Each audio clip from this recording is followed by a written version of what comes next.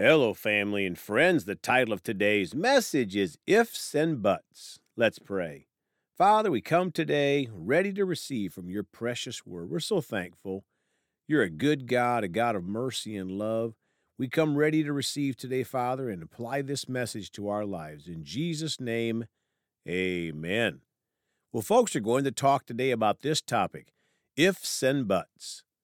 My friends, there is an old saying that goes like this. If ifs and buts were candy and nuts, we'd all have a Merry Christmas. This saying really comes down to making excuses. For example, if I were just 7 foot tall, I could have played in the NBA. Or if I had better teachers, I could have been a rocket scientist. Or if I could just talk better, I could share Jesus with people. Our flesh loves to make excuses for why we cannot do this thing or that thing. So again, if ifs and buts were candy and nuts, we'd all have a Merry Christmas. Or another way of saying it would be if everything in my life was perfect, then I could do anything God wanted me to do. I want to challenge us all today to get the ifs and buts out of our life.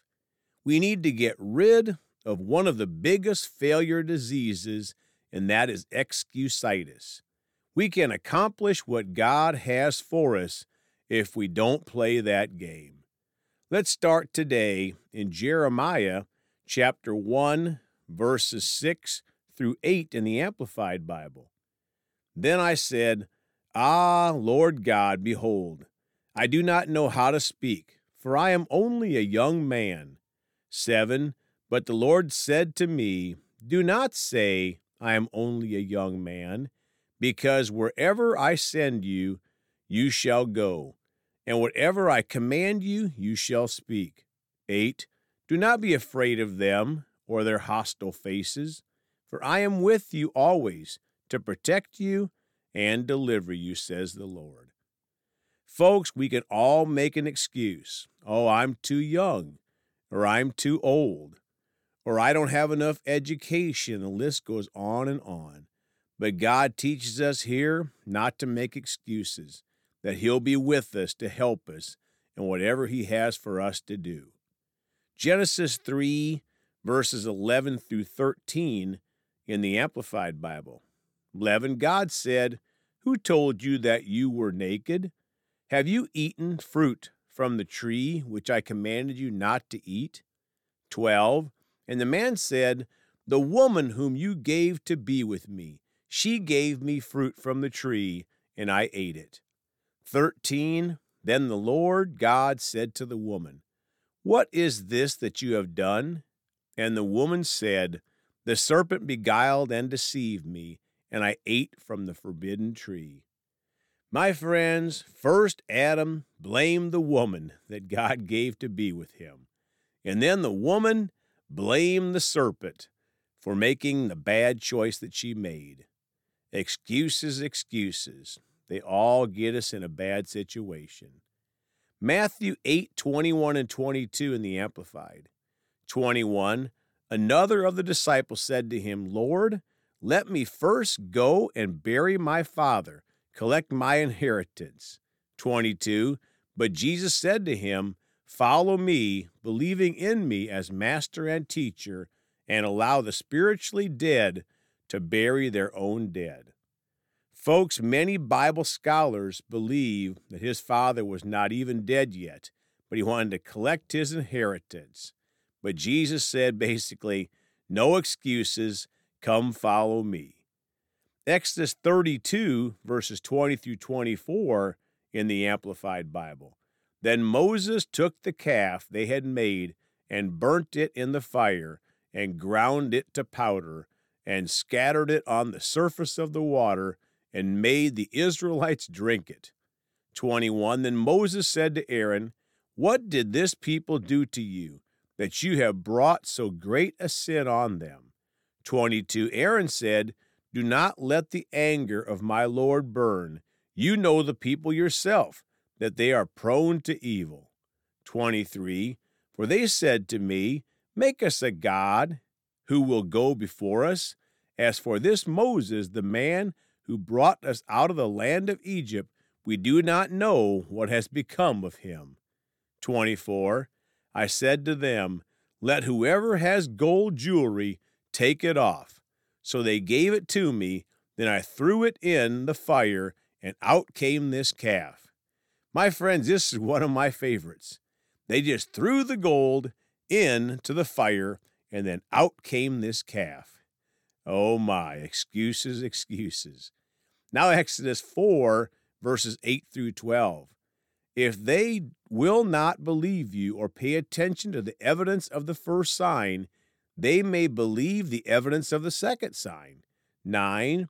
But if they will not believe these two signs or pay attention to what you say, you are to take some water from the Nile and pour it on the dry ground, and the water which you take out of the river will turn to blood on the dry ground. 10.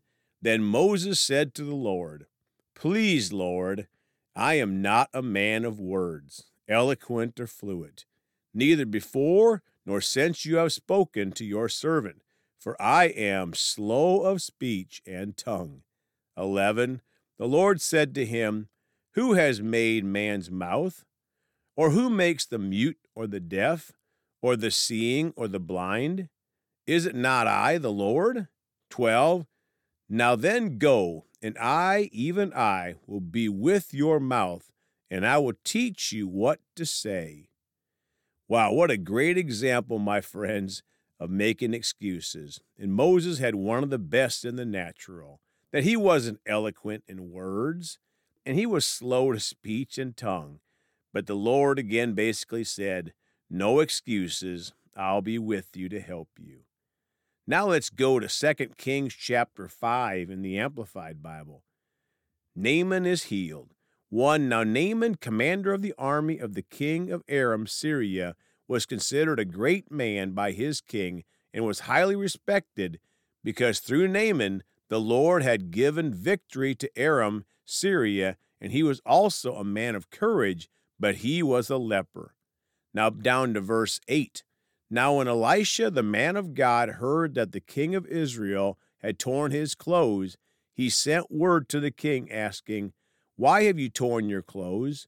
Just let Naaman come to me, and he shall know that there is a true prophet in Israel. 9. So Naaman came with his horses and chariots and stopped at the entrance of Elijah's house. 10. Elisha sent a messenger to him, saying, go and wash in the Jordan 7 times, and your flesh will be restored to you, and you will be clean. 11. But Naaman was furious, and he went away and said, indeed, I thought he would at least come out to see me and stand and call on the name of the Lord his God and wave his hand over the place of leprosy and heal the leper. 12. Are not Abana and Pharpar, the rivers of Damascus and Aram, better than all the waters of Israel? Could I not wash in them and be clean? So he turned away and went away in rage. My friends, Naaman thought his waters were much better and cleaner and wondered why he couldn't be washed in those waters. 13. Then his servants approached and said to him, my father, if the prophet had told you to do some great thing, would you not have done it? How much more then when he has said to you, wash and be clean? 14. So he went down and plunged himself into the Jordan 7 times, just as the man of God had said, and his flesh was restored like that of a little child, and he was clean. My friends, if Naaman had continued with the excuses, I want to be washed in the clean water, I want the prophet to wave his hand over my leprosy. But no, he humbled himself, and he quit making the excuse, and he did what the prophet said, followed God's instructions, and he was healed. Let's pray. Father, we choose to quit making excuses in our lives, Father.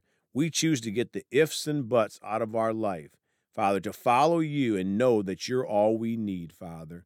We choose to follow you, to obey you, Father, and quit making excuses when you've called us to do things, Father. Thank you for helping us. Thank you for your mercy when we missed you. In Jesus' name, amen. Well, folks, you can contact us at celebratejesusministry@gmail.com or by phone at 812-449-8147. We love you all. Please go talk to someone about Jesus today. And remember, Jesus thought about you on the cross at Calvary.